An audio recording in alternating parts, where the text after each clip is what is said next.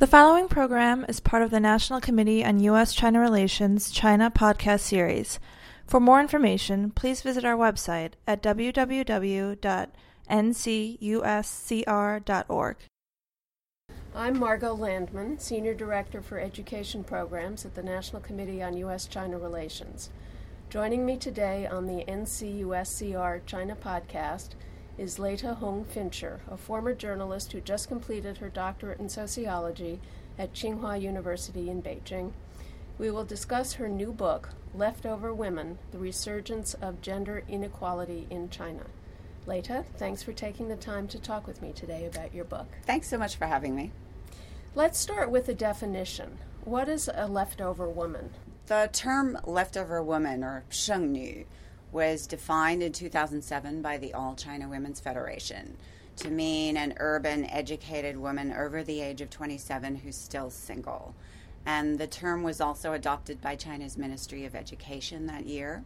And ever since it was defined in 2007, it's been very aggressively pushed by the Chinese state media. And the media reports and commentaries and even cartoons are extremely derogatory and insulting. And they're targeting specifically women with a college education or higher, telling them that they really need to get married before time runs out. How many people are we talking about? What proportion of the population is urban, educated, single women in this age group? Yeah, well, that's a really good question that I'm actually not able to answer. I think I focus more on the campaign, why it is that the government has created this category of women, because it's really just, these are single, educated women. And if you look at the actual average marriage age of Chinese women, according to the 2010 census, it's still only about 25 years old, which is really not that late. There are actually various statistics put out by the Chinese government. But I think the point that I'd like to make is that leftover women as such don't really exist. They're a category of women made up by the Chinese government to put pressure on women with a university education, to pressure them to marry earlier and to make them believe that time will run out for them if they wait too long, if they wait until past 30 to get married. What's the hurry? What's behind the government's role in pressuring these educated young women to get married? I researched the origins of the term, and shortly before the media campaign was rolled out in 2007, China's State Council issued a population decision, and it was a very important policy announcement that said that China faces a very severe problem of so-called low quality of its population. And so the government needs to so-called upgrade population quality.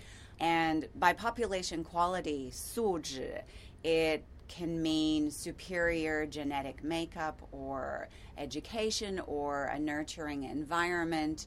So I believe that it's no coincidence that the State Council came out with this major population policy announcement just before it started pushing the term leftover women, because the term is really focusing on so-called high-quality, educated women who naturally want to delay marriage to further their educations and advance their careers. And the campaign is basically sending the message that these women need to stop focusing so much on their careers and educations, and they need to focus on finding a good husband instead, so that they can have a child for the good of the nation. But if this was in 2007, the one-child policy was still basically in effect in urban areas.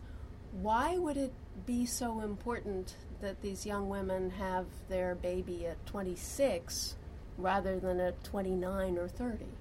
Well, it's not so much the age. The age is defined as 27 by the All China Women's Federation, but really it's an all-encompassing kind of campaign that goes beyond just media reports. It also involves mass matchmaking campaigns. And the pressure on young women to marry actually starts much earlier. I've come across women who are still in college, who are 20 or 21, who express anxiety about finding a man to marry. In the Tsinghua News, the official news agency, reports about these mass matchmaking fairs in Shanghai. It was widely reported that the youngest woman attending the last mass matchmaking fair was only 21 years old. And she was quoted as saying that she knows she's not left over yet, but she wants to make sure that she doesn't wind up left over. So it's not exactly the age of 27. It's really targeting women in their 20s. And even doctors are involved in telling women in their 20s that they need to hurry up and have a child. Otherwise, if they wait too long, their child will have a birth defect. Scare tactics. Yes. You talk a lot in one of your chapters about home ownership, that young women own a very small proportion of real estate, not because they don't participate in the purchase of apartments, but because their names are not on the deeds, and there's often no record of their financial contributions to the properties. Could you explain how this works? Well, basically, ever since China's real estate boom took off in the mid-2000s, there has been, along with intense pressure to marry, also intense pressure to buy a home on the newly privatized home market. So before 1998, housing was basically subsidized by the state. It was allotted by your work unit. But what I found now is that there's a very strong norm of buying a home when you get married. And because homes are so expensive, there are very complicated dynamics involved. Parents tend to buy homes only for their sons and not for their daughters. Most homes are registered in men's names only. And a lot of young women will transfer their life savings to the man to finance a home without putting their name on the deed. And when I questioned these very educated, very intelligent young women about why they were leaving their name off the deed, when in fact a lot of the women really want their name on the deed. They want economic independence. It basically comes down to extreme pressure from their parents, from the parents of the man that they're marrying, and from their own anxiety that if they don't get married now, that if their demands are too great, then they will never find another husband. That they feel that they don't have any bargaining power. You mention economic independence and point out that Chinese banks don't allow people to hold joint accounts. Here in the U.S., some might argue that having separate bank accounts empowers women because they then have control over their own money. You make a different argument. Well, actually, I'm not totally convinced that it's necessarily a good thing for men and women to have separate bank accounts. I think that, there's a lot of research. I think the main issue is who owns the assets. The fact is that homes are the most valuable asset by far in Chinese households. Most homes are owned solely by men, and men tend to make a lot more money than women in China. And in fact, the gender income gap is widening quite dramatically. And so when joint bank accounts are not allowed, then the women, not only do they not own the most valuable asset in the household, they also don't necessarily have access to their husband's usually much greater income. So these are some of the many structural ways in which women are discriminated against economically. Now, it's not designed, these bank policies are not designed to discriminate against women. Mm-hmm. But in the research that I found, women end up being further marginalized by not being able to have a joint bank account with their husband. Do you know where these policies arose? Why can't people have joint accounts? Well, that's not something that I specifically studied. And in fact, I really think this is an area that needs a lot of further research. Mm-hmm. And it wasn't something that I was seeking out. It's just that in all the interviews that I did, not a single person had a joint joint bank account. Most of them didn't know what it was. And I personally went to some of China's largest banks and asked if I could open a joint bank account with my husband, and they said no.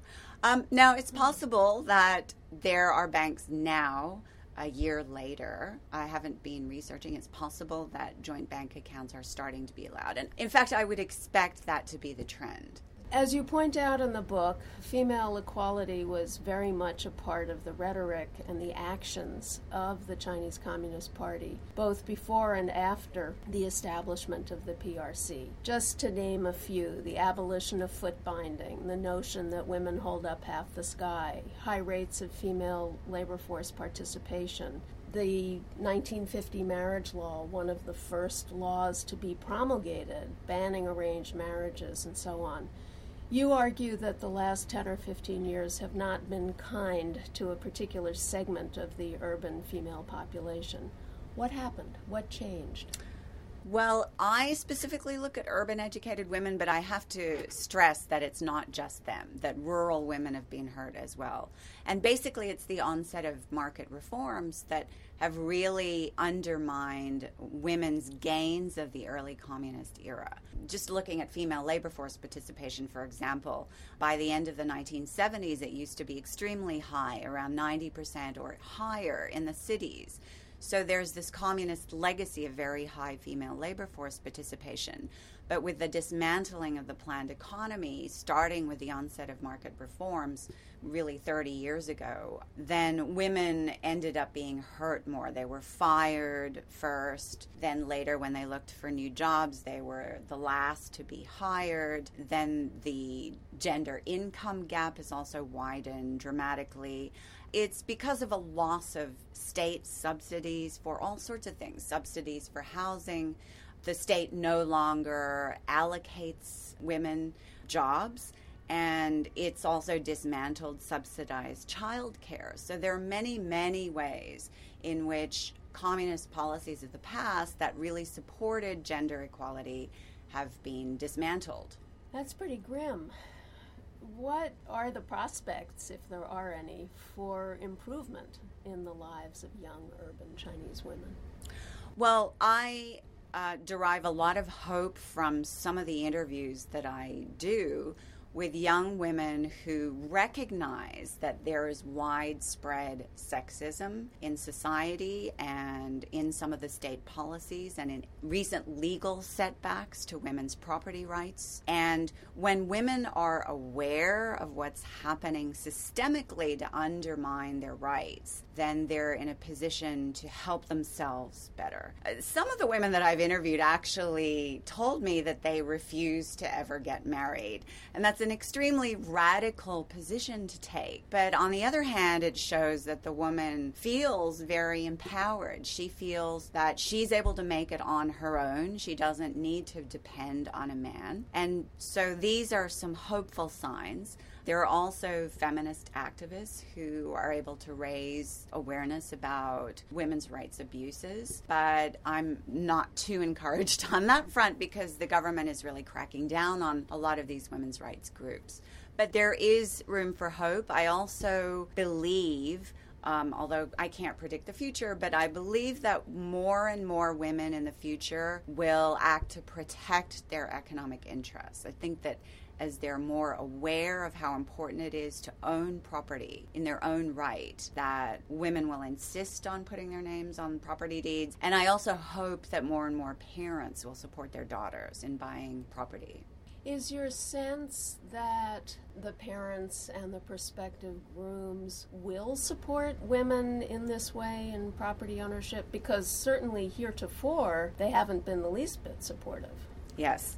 Well, I'm really not sure at all about the husbands, the prospective groom's support, because there's a huge amount of pushback from the parents of men who have saved a lot of money over their lifetimes to buy a home for their son, and they're extremely resistant to adding a woman's name to that deed, even when the woman contributes a significant amount of money.